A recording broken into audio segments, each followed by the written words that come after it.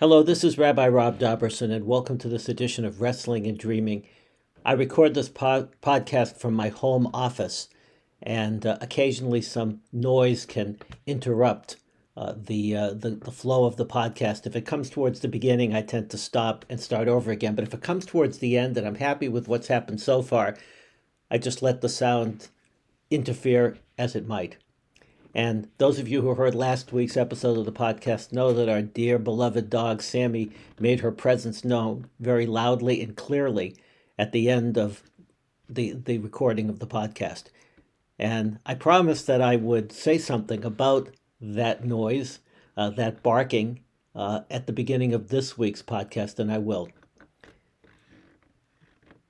As Moses is discussing with the people what is going to happen in the 10th plague, which is upcoming, telling them to prepare for leaving Egypt and to prepare for the turmoil that will take place during the 10th plague, the killing of the firstborn of the Egyptians.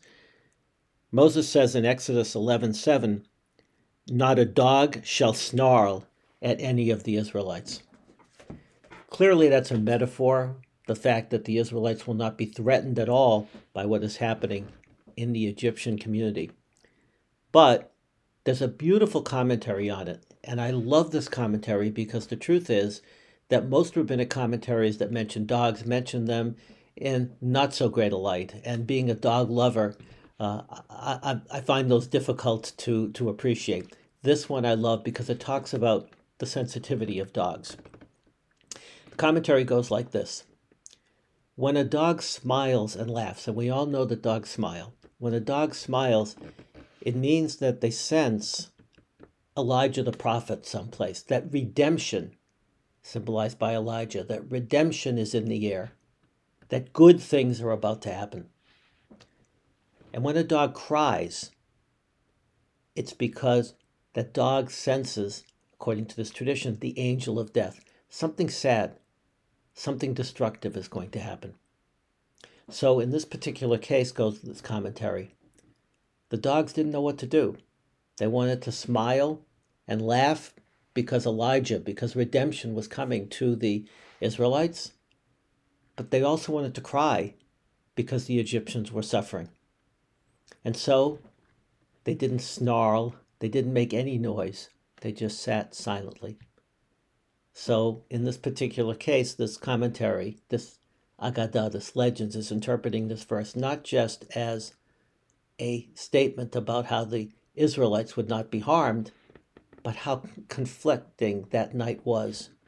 A night of joy, of redemption and anticipation, and a night of mourning and sadness, depending on which part of the community you were looking at. And so the dogs remained silent, torn between the two. There's no question that the night of Passover is a night of celebration, a celebration of freedom, a celebration of redemption. But in two ways, we remind ourselves that not all is happy in this story. First of all, we talk about the pain of slavery because we're supposed to begin the story talking about our ancestors being slaves and then proceeding to the redemptive part.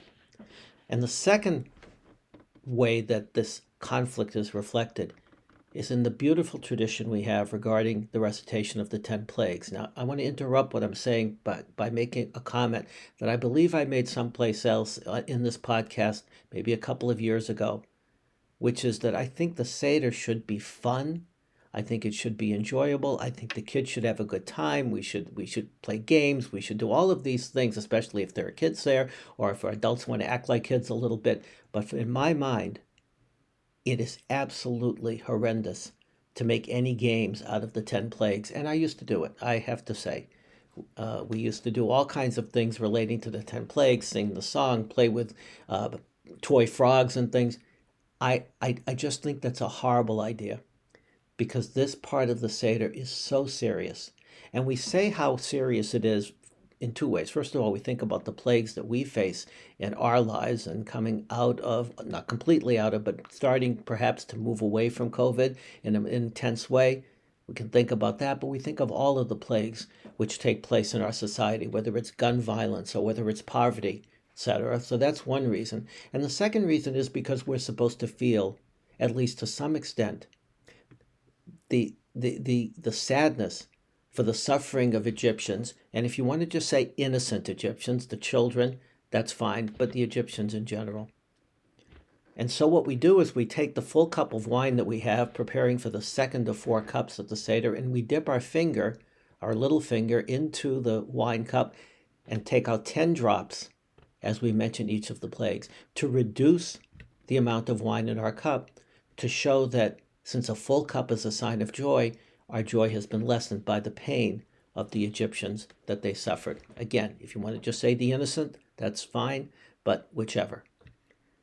This brings up many questions. I want to just share a few thoughts on this ritual. First of all, can we really take such a major idea, such a significant idea, and reduce it to a simple, symbolic act? Who do we think we're fooling? We have a little less wine in our cup, but we're really sad. But if you think about it, so that could be said about so many rituals at the Seder. I'll just compare it to one. The eating of maror, the eating of bitter herbs. We eat bitter herbs to remember the bitterness of our ancestors in slavery. I love horseradish, so it doesn't really bother me to eat the bitter herbs, but even if you don't like it, it's such a transitory thing. It's there, it's gone, you drink a glass of water and you forgot that you ate it, but still, that is the power of symbolism. So I don't worry about the fact that this is a simple symbol, because so much of the Seder is about symbolism. It's what we put into it that's important. And if this encourages us to think about the suffering of the Egyptians and the pain associated with the whole story, then it's done its job. Second thing to think about. There are a lot of people who question, why didn't God bring the Israelites out of Egypt without the plagues? Why were the plagues necessary? There are a couple of traditions about that. First of all, the Torah itself says that God wanted to show God's power, and that was done through the plagues. And the second idea is that, in fact, it was the Egyptians who brought the plagues, especially the last several, on themselves with Pharaoh being obstinate and refusing to let the Israelites go. For the first several plagues, the Torah says Pharaoh hardened his heart. So he had the opportunity to let the people go before the plagues and after the first few, and didn't do it. So therefore, the idea is that the Egyptians, in essence, brought the plagues upon themselves. But now let's look back at how God reacts to it. According to a beautiful legend, when the people of Israel cross the sea and the Egyptians are drowned in the water behind them, and the Israelites are, in fact, now on the way to freedom in the Promised Land, the tradition is that the angels wanted to sing songs to God, songs of praise. And God says, according to this legend, the works of my hands, the Egyptians, the works of my hands are drowning in the sea, and you want to sing praises to me? So God, it's not a matter perhaps of regret, but it's a matter of recognizing where this had gone and how far it had gone and how much the Egyptians were suffering.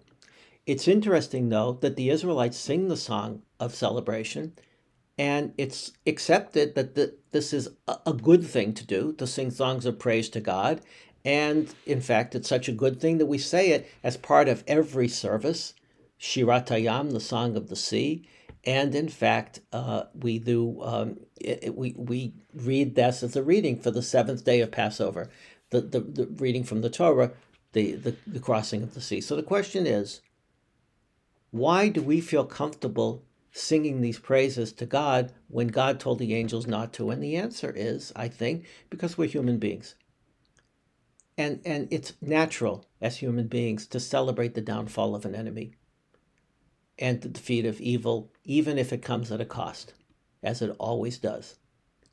But perhaps by taking the wine out of our cups and remembering the pain of the Egyptians, for that one moment we allow ourselves to not be the human beings, but to rise above our humanity, so to speak, and reach up towards more divine heights, more spiritual heights, and be able to separate ourselves from our own feelings at that moment as human beings, and feel, as God did, the pain of others drowning, suffering, even if it was evil they brought on themselves, and even if we're celebrating redemption. So at that one moment, we try to be more than just a human being. We try to reach up to some greater spiritual height. I do believe we have to remember the pain of the Egyptians, keeping in context, of course, the fact that they had the opportunity to let the Israelites go earlier and all of the other things that we said. So I don't want to forget that, but I want to add another thought. And I don't do this to minimize that idea, but just have us look at it from a different perspective as well. Maybe in reducing the wine in our cups, if we can't muster up the real God-like sympathy for the death of the Egyptians, we can look at it as reminding ourselves of the sacrifice made by people so that their own people could be free. How we celebrate freedom, but we cannot forget the loss that the people who are freed had suffered on the way to freedom. Doesn't matter whether we're talking as a Bostonian by birth. I'll talk about the Boston Massacre and other events that took place during the Revolutionary War, where soldiers died for what would become our freedom. We think about Martin Luther King as the example, but so many other martyrs of the civil rights movement who gave their lives so that there could be real change in this country. We think about those who fought in World War II against the Nazis and their collaborators and their allies, and in fact gave their lives for our freedom. We think of any time where we think about freedom, we realize how hard it is to gain, and it never comes easily, and it always comes at a loss, even for the people who successfully fight for their people's freedom.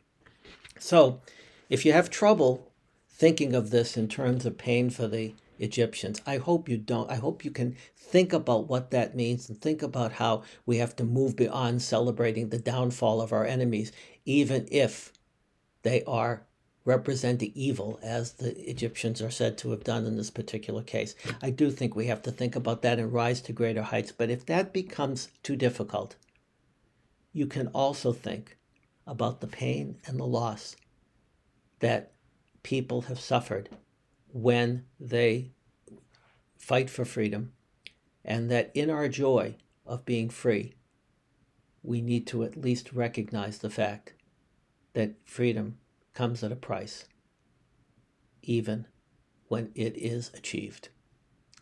Until next time, thank you.